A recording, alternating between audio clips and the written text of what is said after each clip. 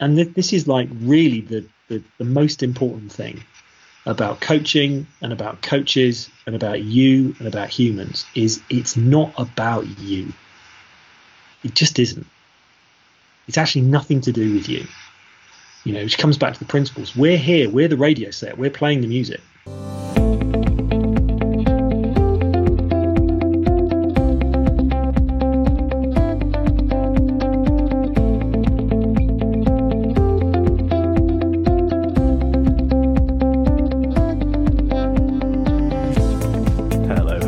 And welcome to episode 37 of the Coaching Life podcast, where we peel back the bull crap and brush away any photoshopping to give you an unfiltered look at what it's like to live a coaching life.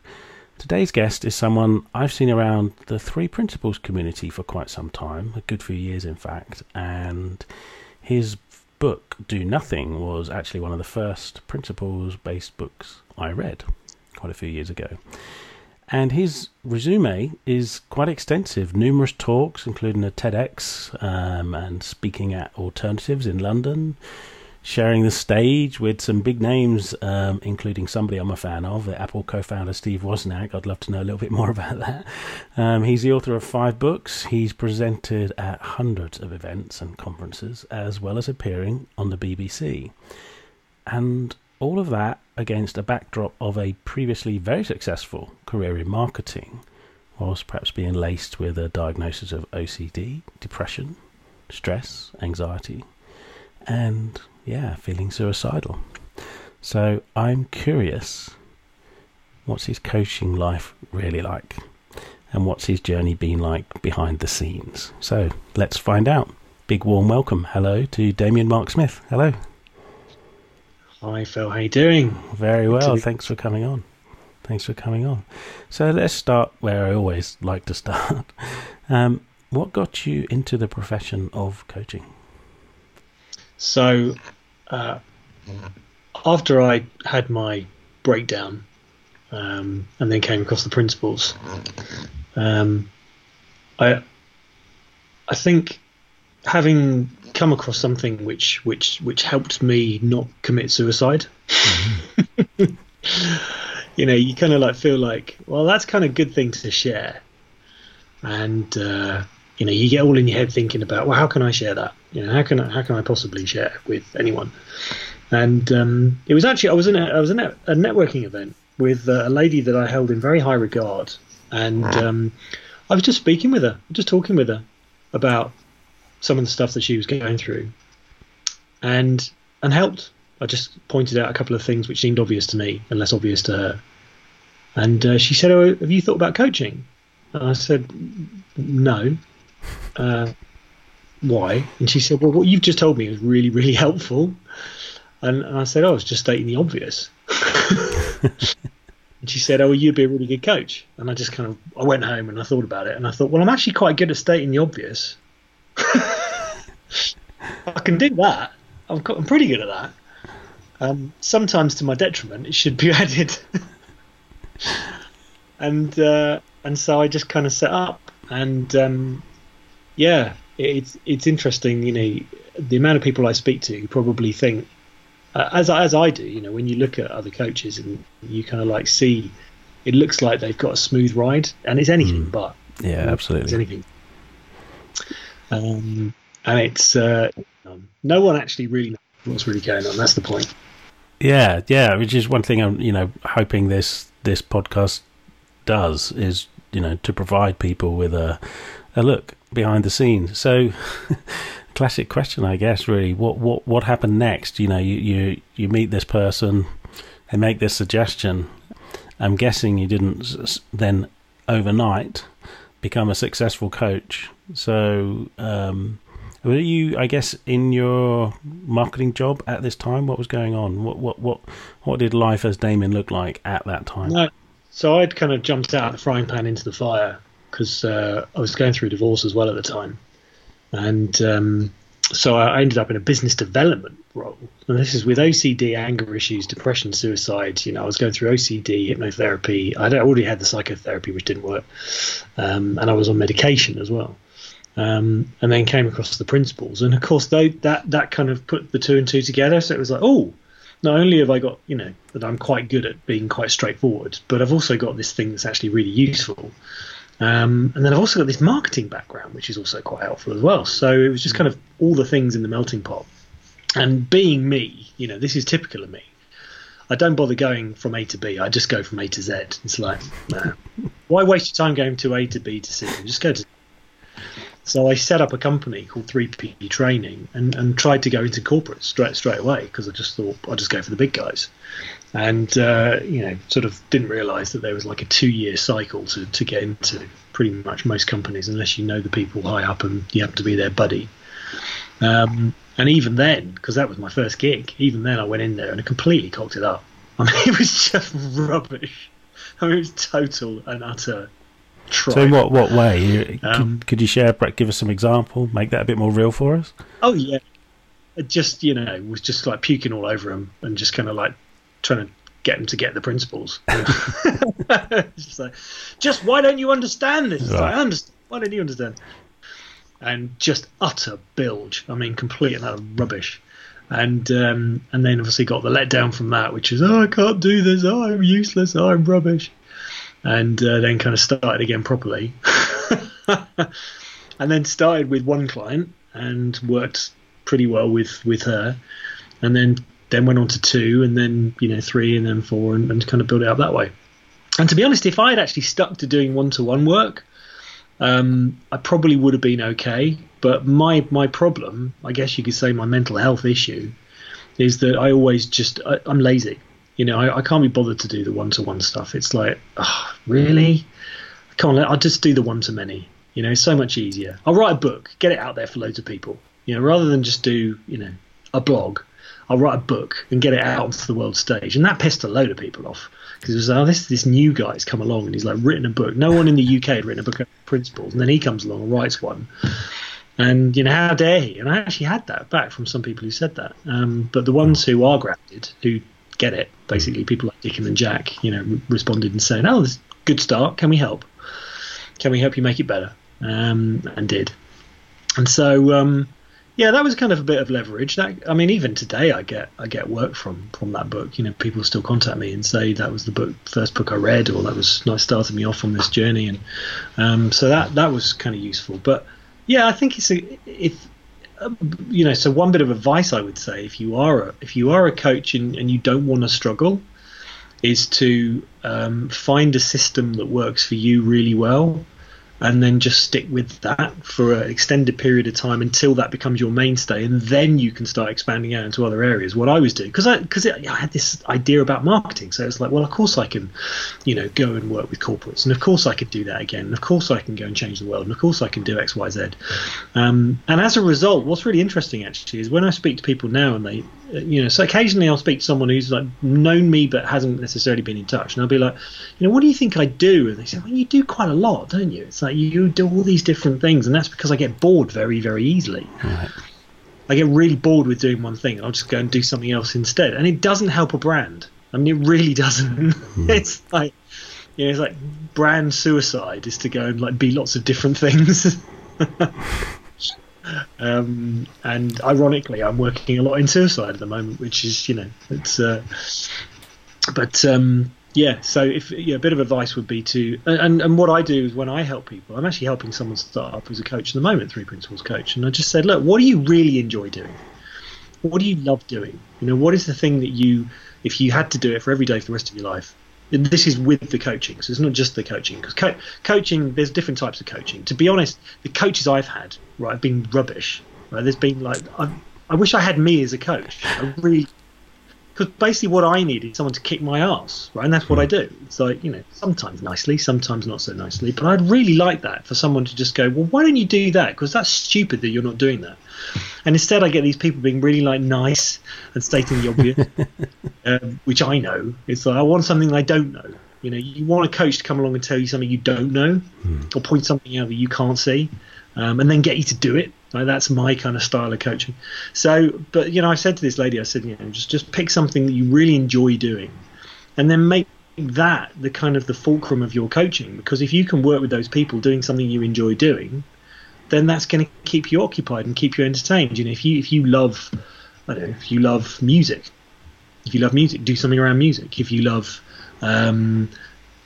physical health, do something around physical health. If you like working with young people, do it around young people. So whatever it is, you pick that thing and you stick to it. Now you can change the way you do it, but you want to, pick that kind of core niche, whatever, and kind of stick with that. And that's really been my problem, because I've gone from like big business to entrepreneurs, which has been really good fun, to veterinary surgeons, which is what I'm working with at the moment. And to be honest, it's all the same stuff.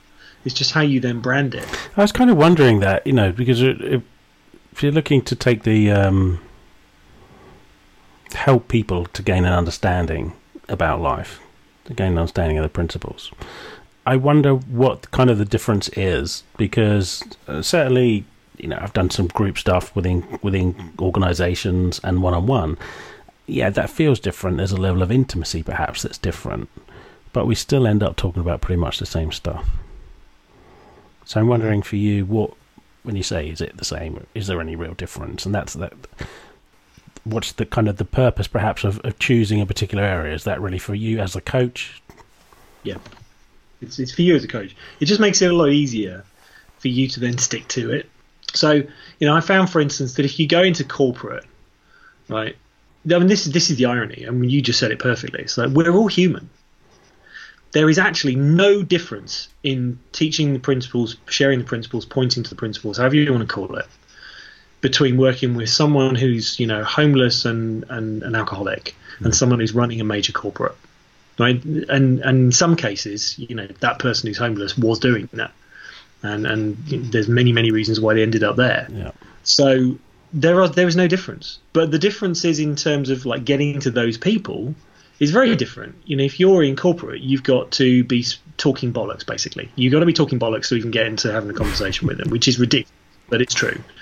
You've got to come up with all these words that get you to have the conversation, or you've got to be recommended, or you've got to be really disruptive. That's the other way to do it.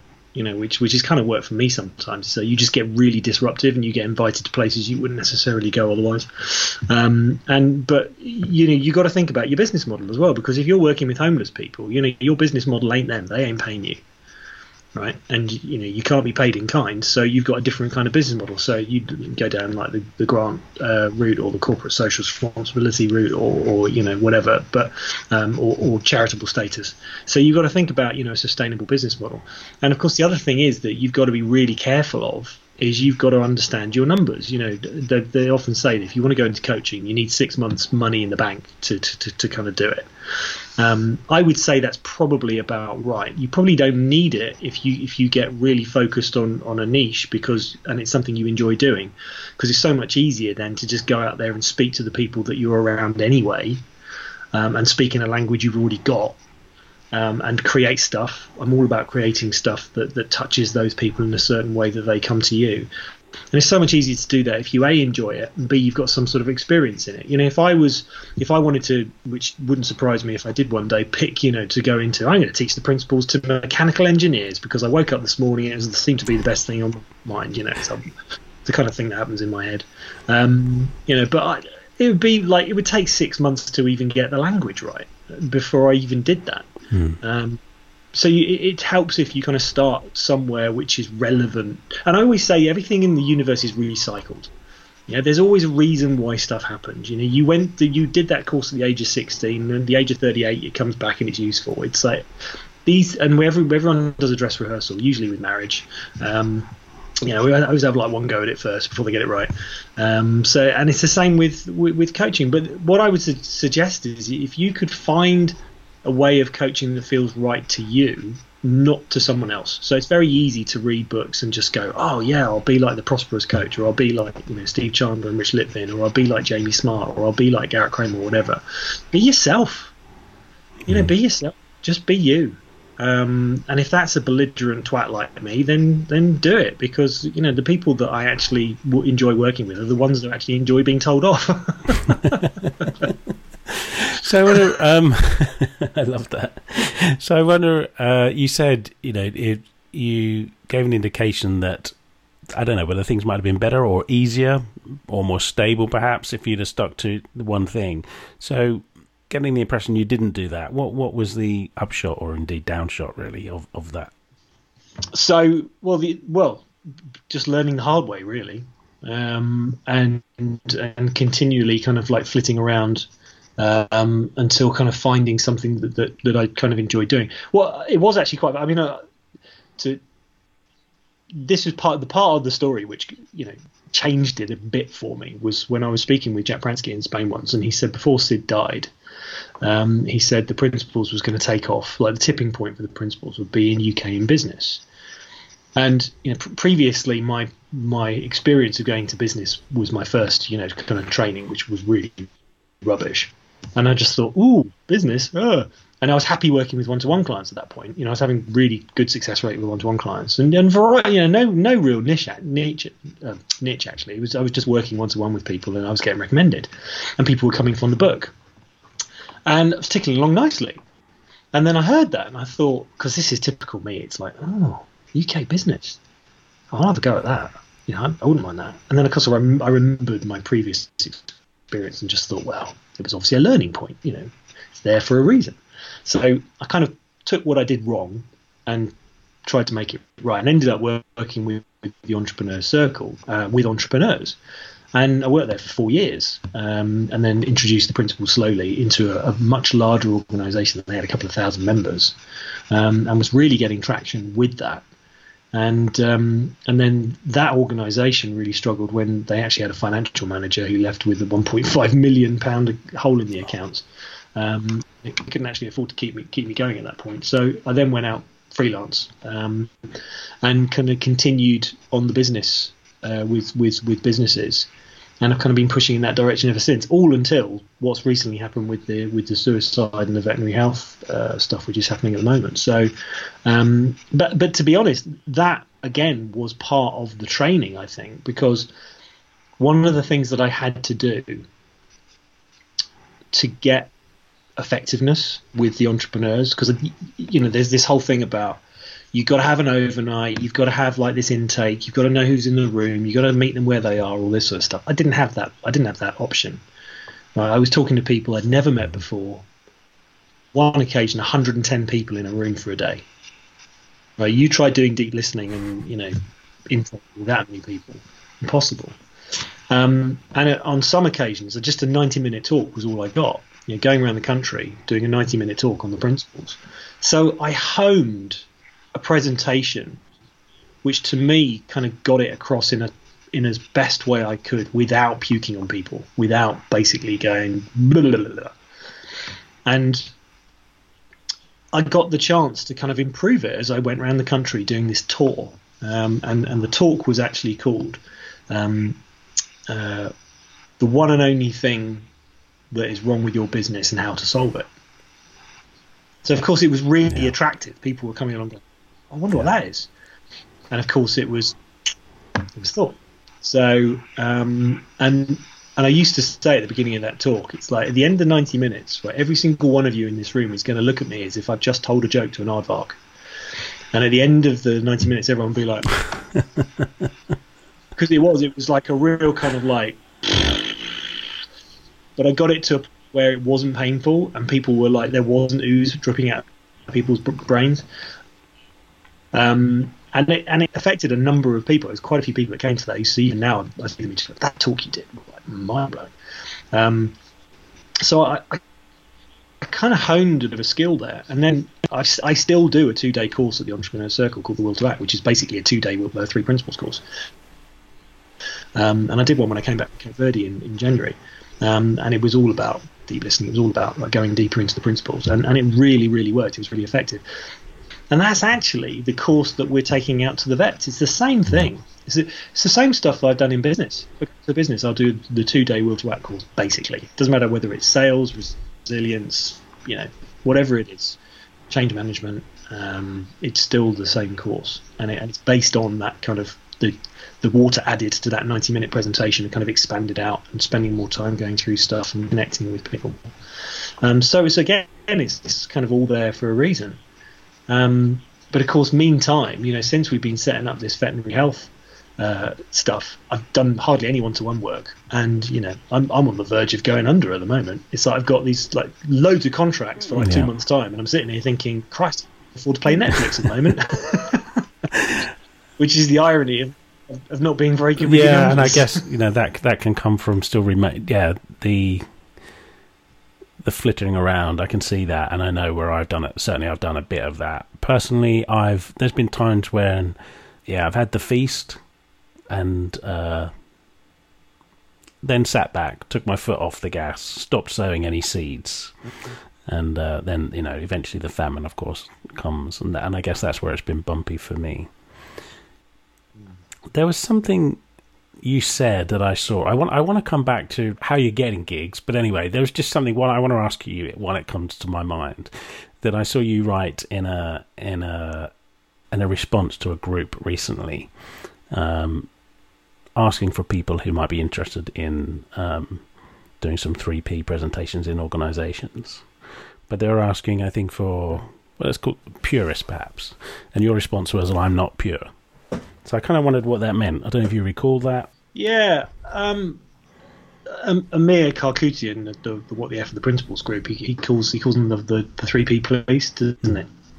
I mean, I've had a telling off or two, but I always just kind of joke about that. It's like, well, hold on a minute, we're talking about words here. This is how I see it, right? And this is what I always say to people. It's like, what I'm going to talk about here is not prescriptive in any way, right? It just describes a process, and that process is really simple, right? You're alive. There is energy running through you. You have this thing called thought, which you can, tell because it's in your head now, and you are aware of that.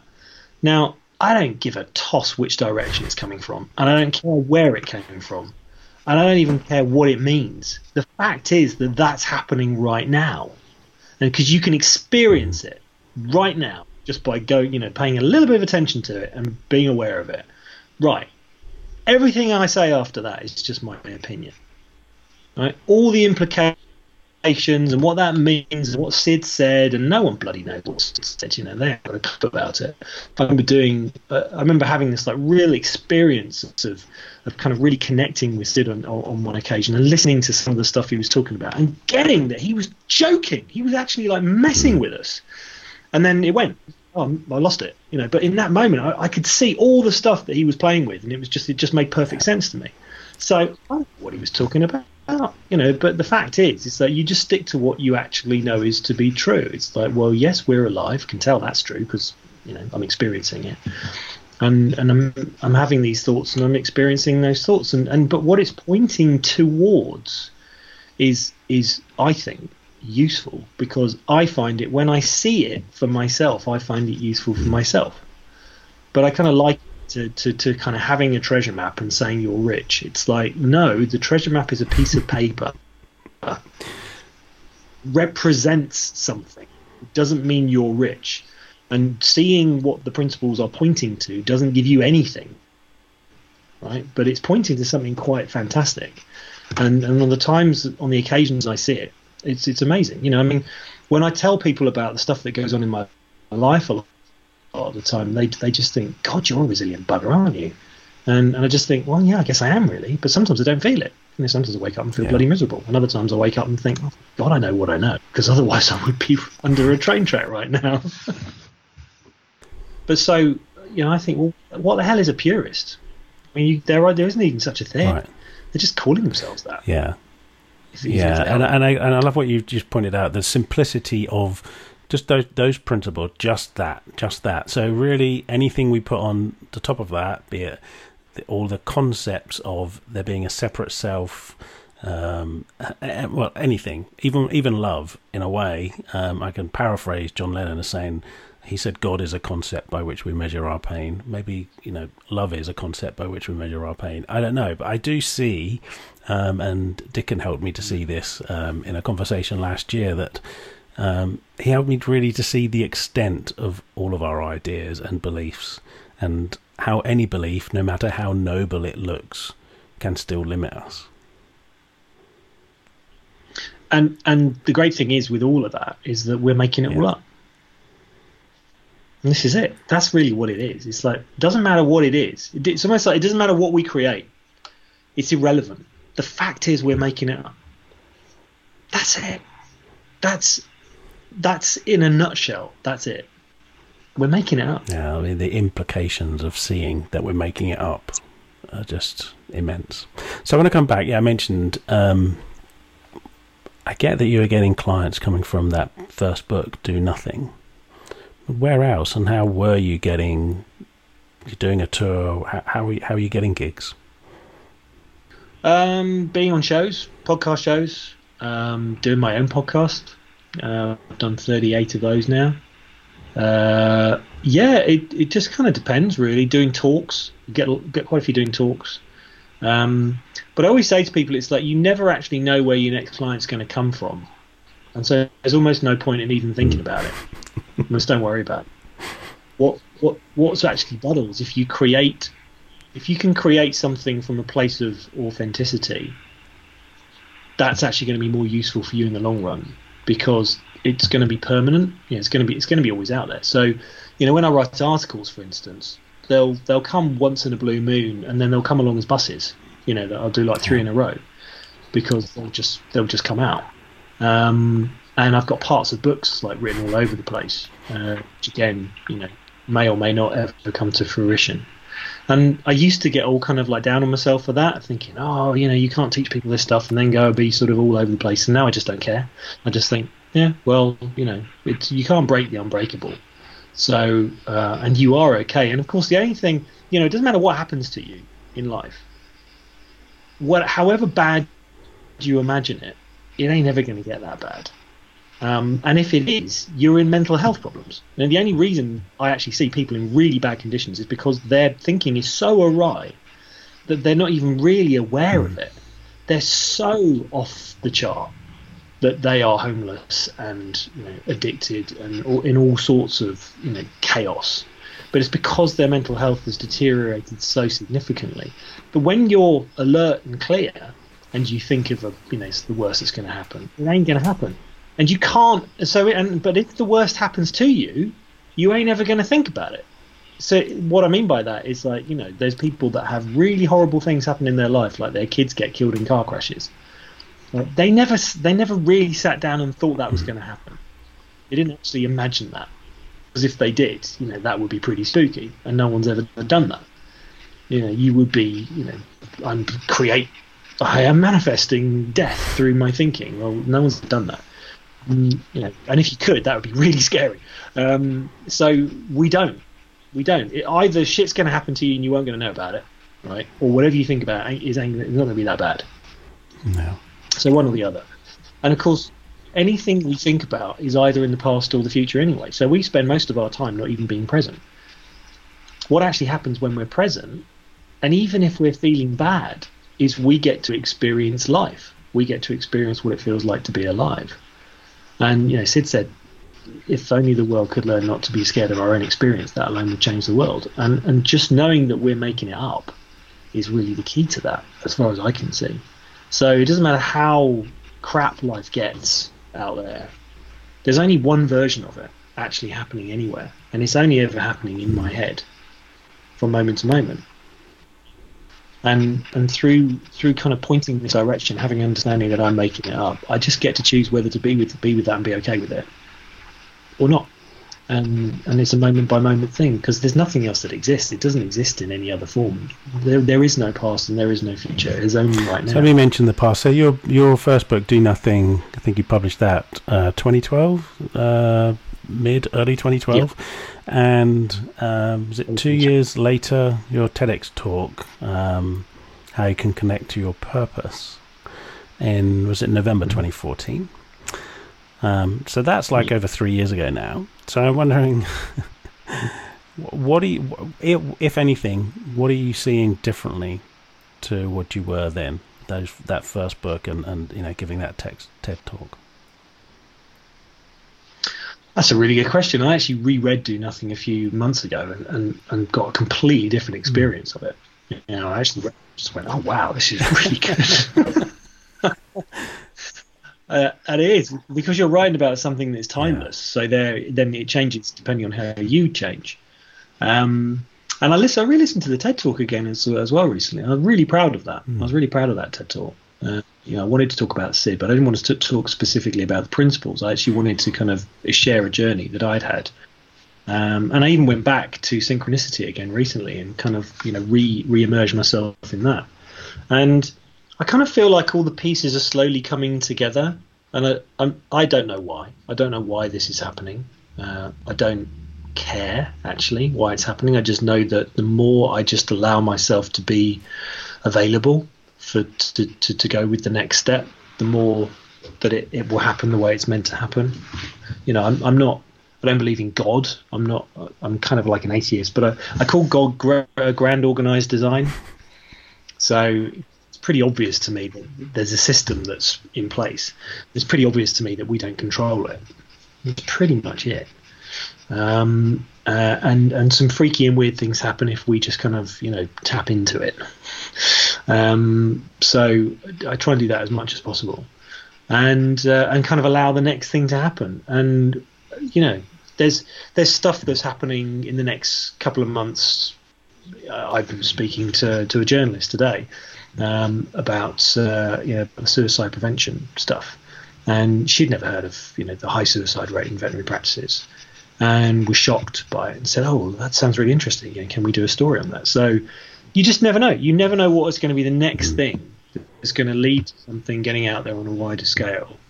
And it's almost like if we think we control that, the universe is just going to laugh its head off and go, set yourself back. Just don't think you're in charge, because you never are. You never were. Never will be. It's fascinating as well. You mentioned the suicide thing. Literally just this lunchtime, I'm driving somewhere, and Jeremy Vine mentioned something about suicide amongst men. It's the biggest killer amongst men in this country for men under 50, which I think it's astonishing. And here's the thing. I had this thought, well, in some respects that's a good thing, because that means we're making progress on medical grounds. If there were medical reasons predominantly,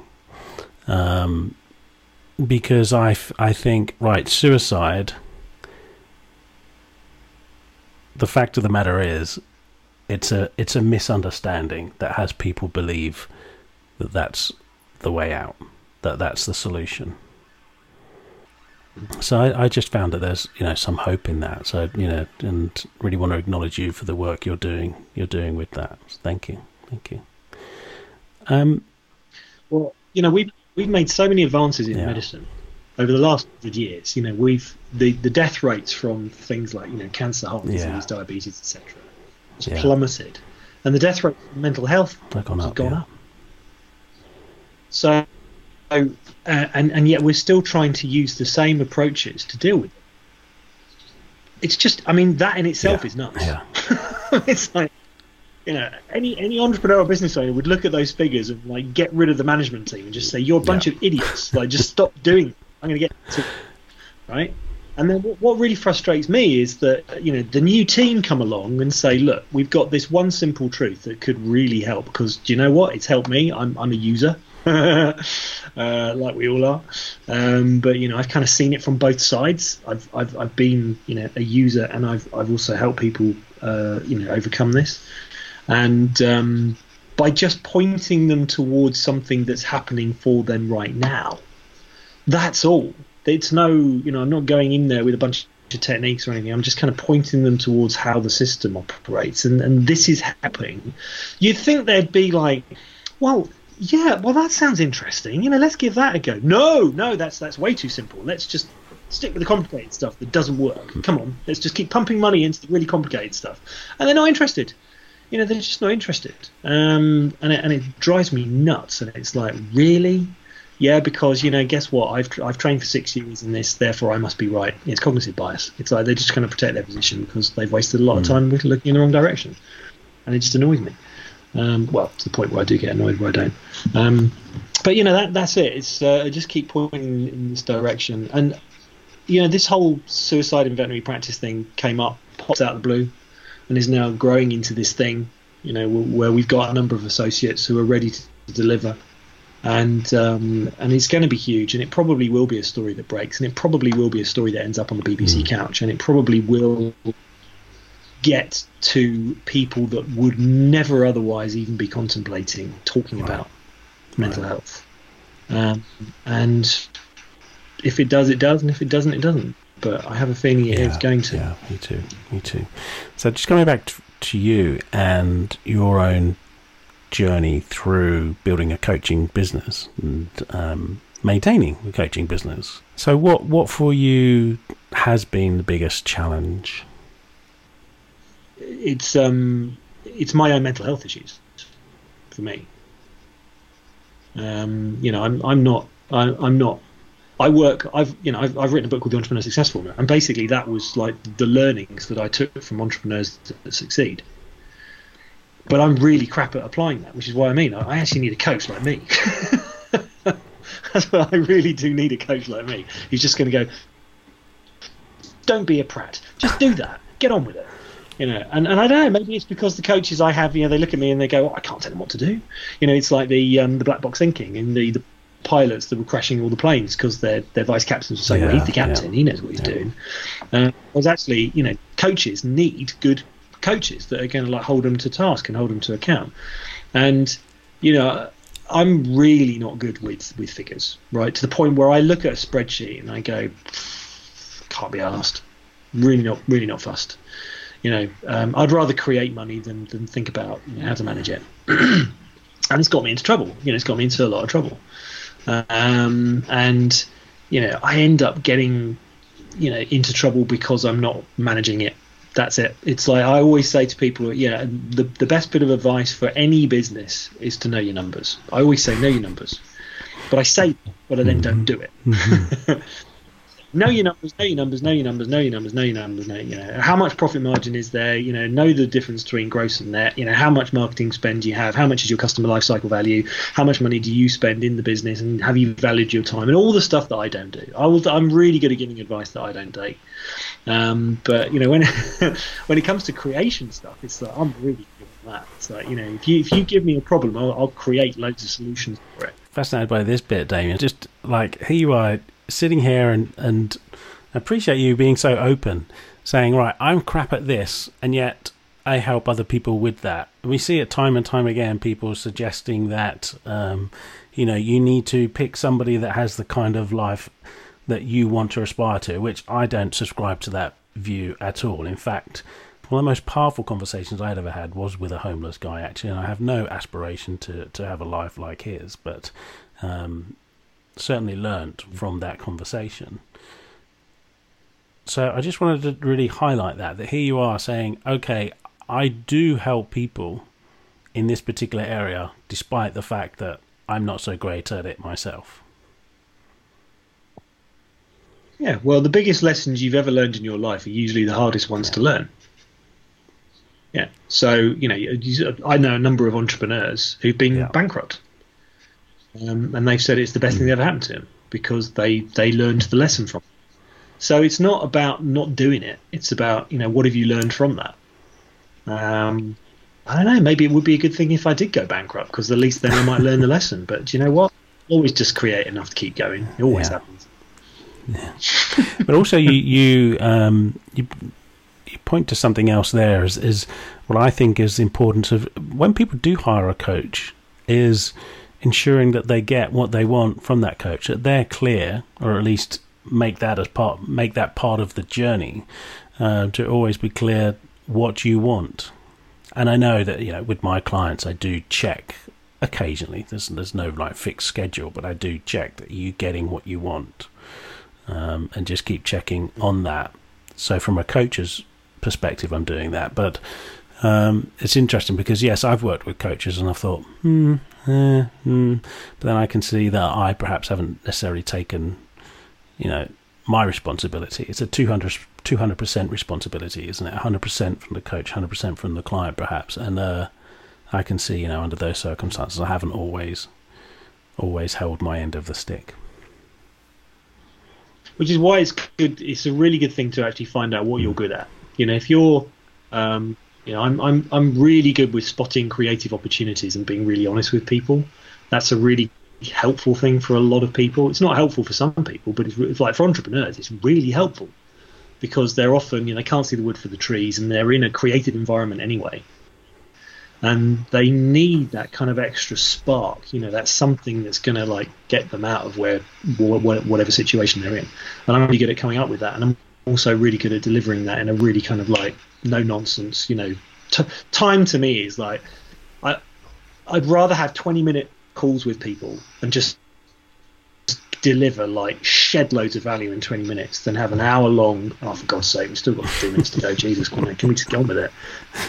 I really don't like wasting time. And I've actually done that quite a lot. I've done just a 20-minute call, and I've had people on the end of the phone going, "Oh my God, I had so much in 20 minutes. What would I get in an hour?" I said, "Oh, you don't get an hour." So I get too bored. So it's finding what works for you, and really kind of going with that. Now, if you're a really good listener, for instance, and what I mean by that is obviously you have that kind of connection bit. That's great. There's some people that have really good listening skills. I'm not talking about listening, I'm talking about proper listening skills. But what do you do with it? Are you that sort of person that, and this is where, the principles, for instance, is really, really useful. As we talked about this yesterday on a webinar I did yesterday about if you're working in mental health and you just show up with deep listening and you're just listening with your whole body and you're in a loving state, people respond to that massively. And these are people with all sorts of chemical imbalances and schizophrenia and stuff. It's really, really good. So it's about finding what works for you and your client, and really kind of fitting into that that mold and just kind of going with it. And I guess you can change. But what I found is that when I started, I was like I am now, and I'm now. So trying to be someone else and listening, reading a book or listening to someone and saying, "Oh, I'll try that approach." Not going to work. It's just not going to work. And so again, if I'm helping clients, it will be we'll work around that model. If you're the type of coach that is only going to do one-to-one work and can only have 5 clients at a time, well, we'll use that as your model, and just work around that. And then I'll get them to do the figures to work back. It's how much do you need and how much are you worth and all this sort of stuff. And I'll get them to do the stuff that I don't do. So is there anything in particular that jumps out that you have learnt about yourself that has changed how you approach your business? I would say the listening thing is I've acquired that. And the other one, actually, you pointed to it as you were saying it. It's the checking in. I found that I was never really good at checking in. I was just kind of expecting people to kind of come along with me on the ride, and actually having that checking in process was something that I learned as well. Especially if you're doing workshops. If you're doing workshops, it's very easy to get a room full of people nodding and just thinking they're getting whatever you're saying.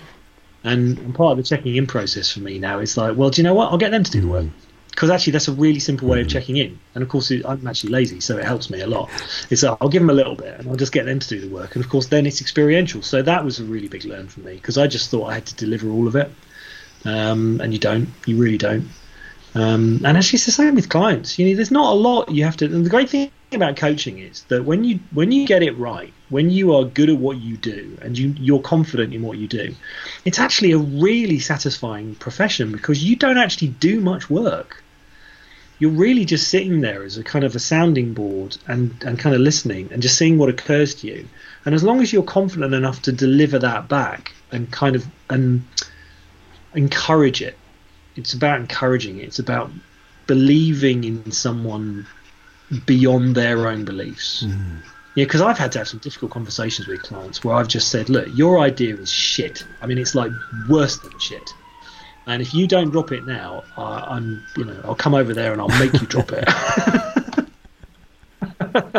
And it was one conversation in particular was a very difficult conversation, but it was so obvious it was just not going to work.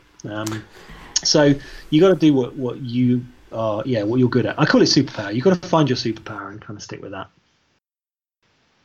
I want to ask you a variation of a question. Yeah, I normally ask my guests, if you had a bunch of coaches in the room who was in their first year or two, and you had a message for them, what would you ask them? And by all means answer that too. But what occurs to me to ask you is, for anybody even considering becoming a coach and looking at what they see on social media and on LinkedIn and Quora and all the other places that present an image of the profession, what would you like to share with them from the inside, from being in the profession? What would you like to share with them? So, I mean, I'm going to assume there's going to be some younger people and there's going to be some older people. So I would say that you'd probably get a bit of a split between the ones who want to, who maybe haven't had the life experience, and then some who probably thought, well, do you not want to give back? So you kind of get that 50-50 split. Well, probably not 50-50, but so it's mostly this kind of. So the first bit of advice I would give is have whatever you do really easy to share. Right? So we've talked about, your superpower and what you do, and your how you present yourself and what you how you coach.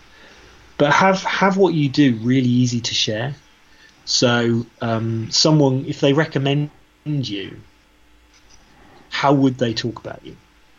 Yeah, so what are you known for? And which is where I've gone wrong, because I do so many different things. I've been kind of overhearing a conversation where 3 people in a room have said, "Oh no, but you're known for that." It's like, "No, but you do this," and so you do that. So it's because I do a lot of different stuff.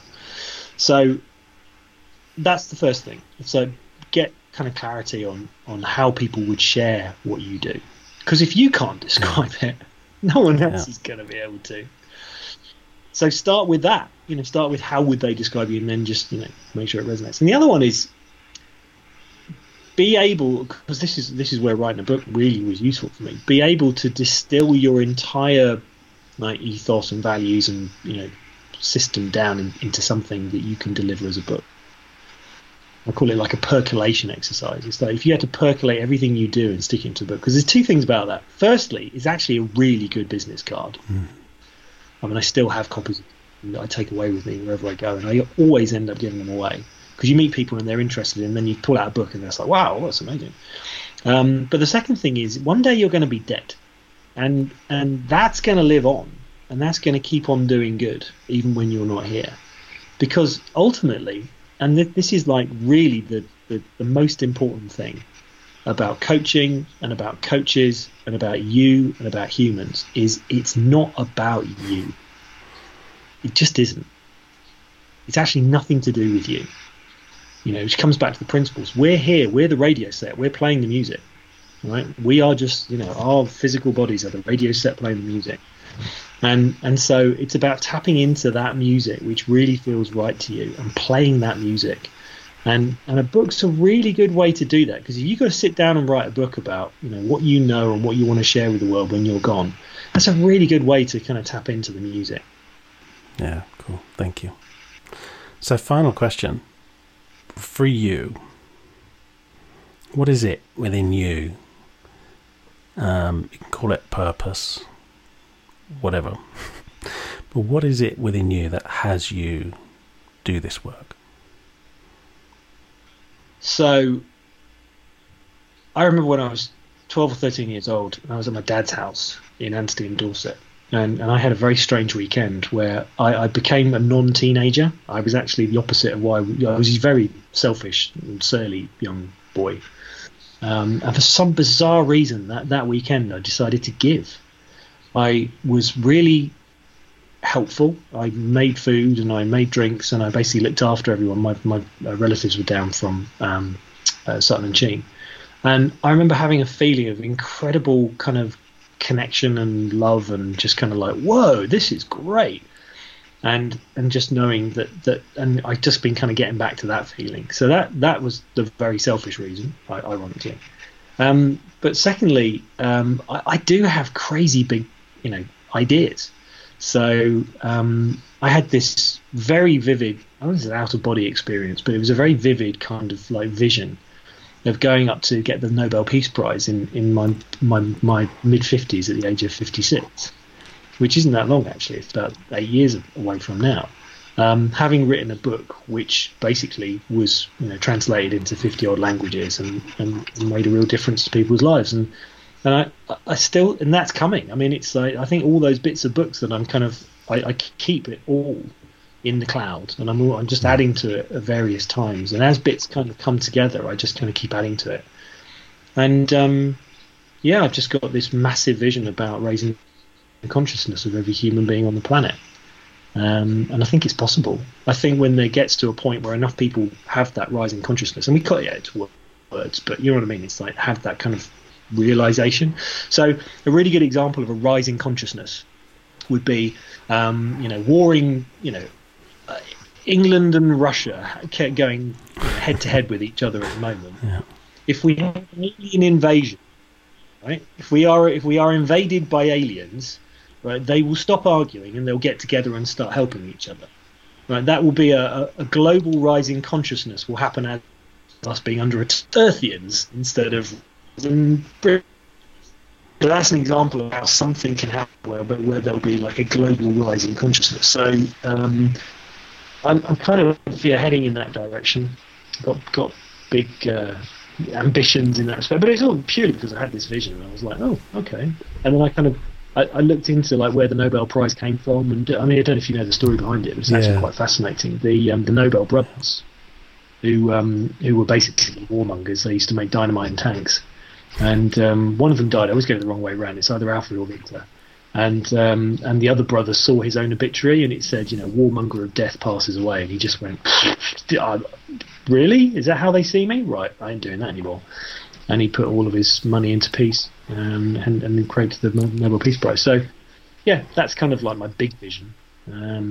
Beautiful. And I saw that on your Facebook, actually. I think it says Future Nobel Peace Prize winner, which I thought was fantastic. So, wish you all the best with that.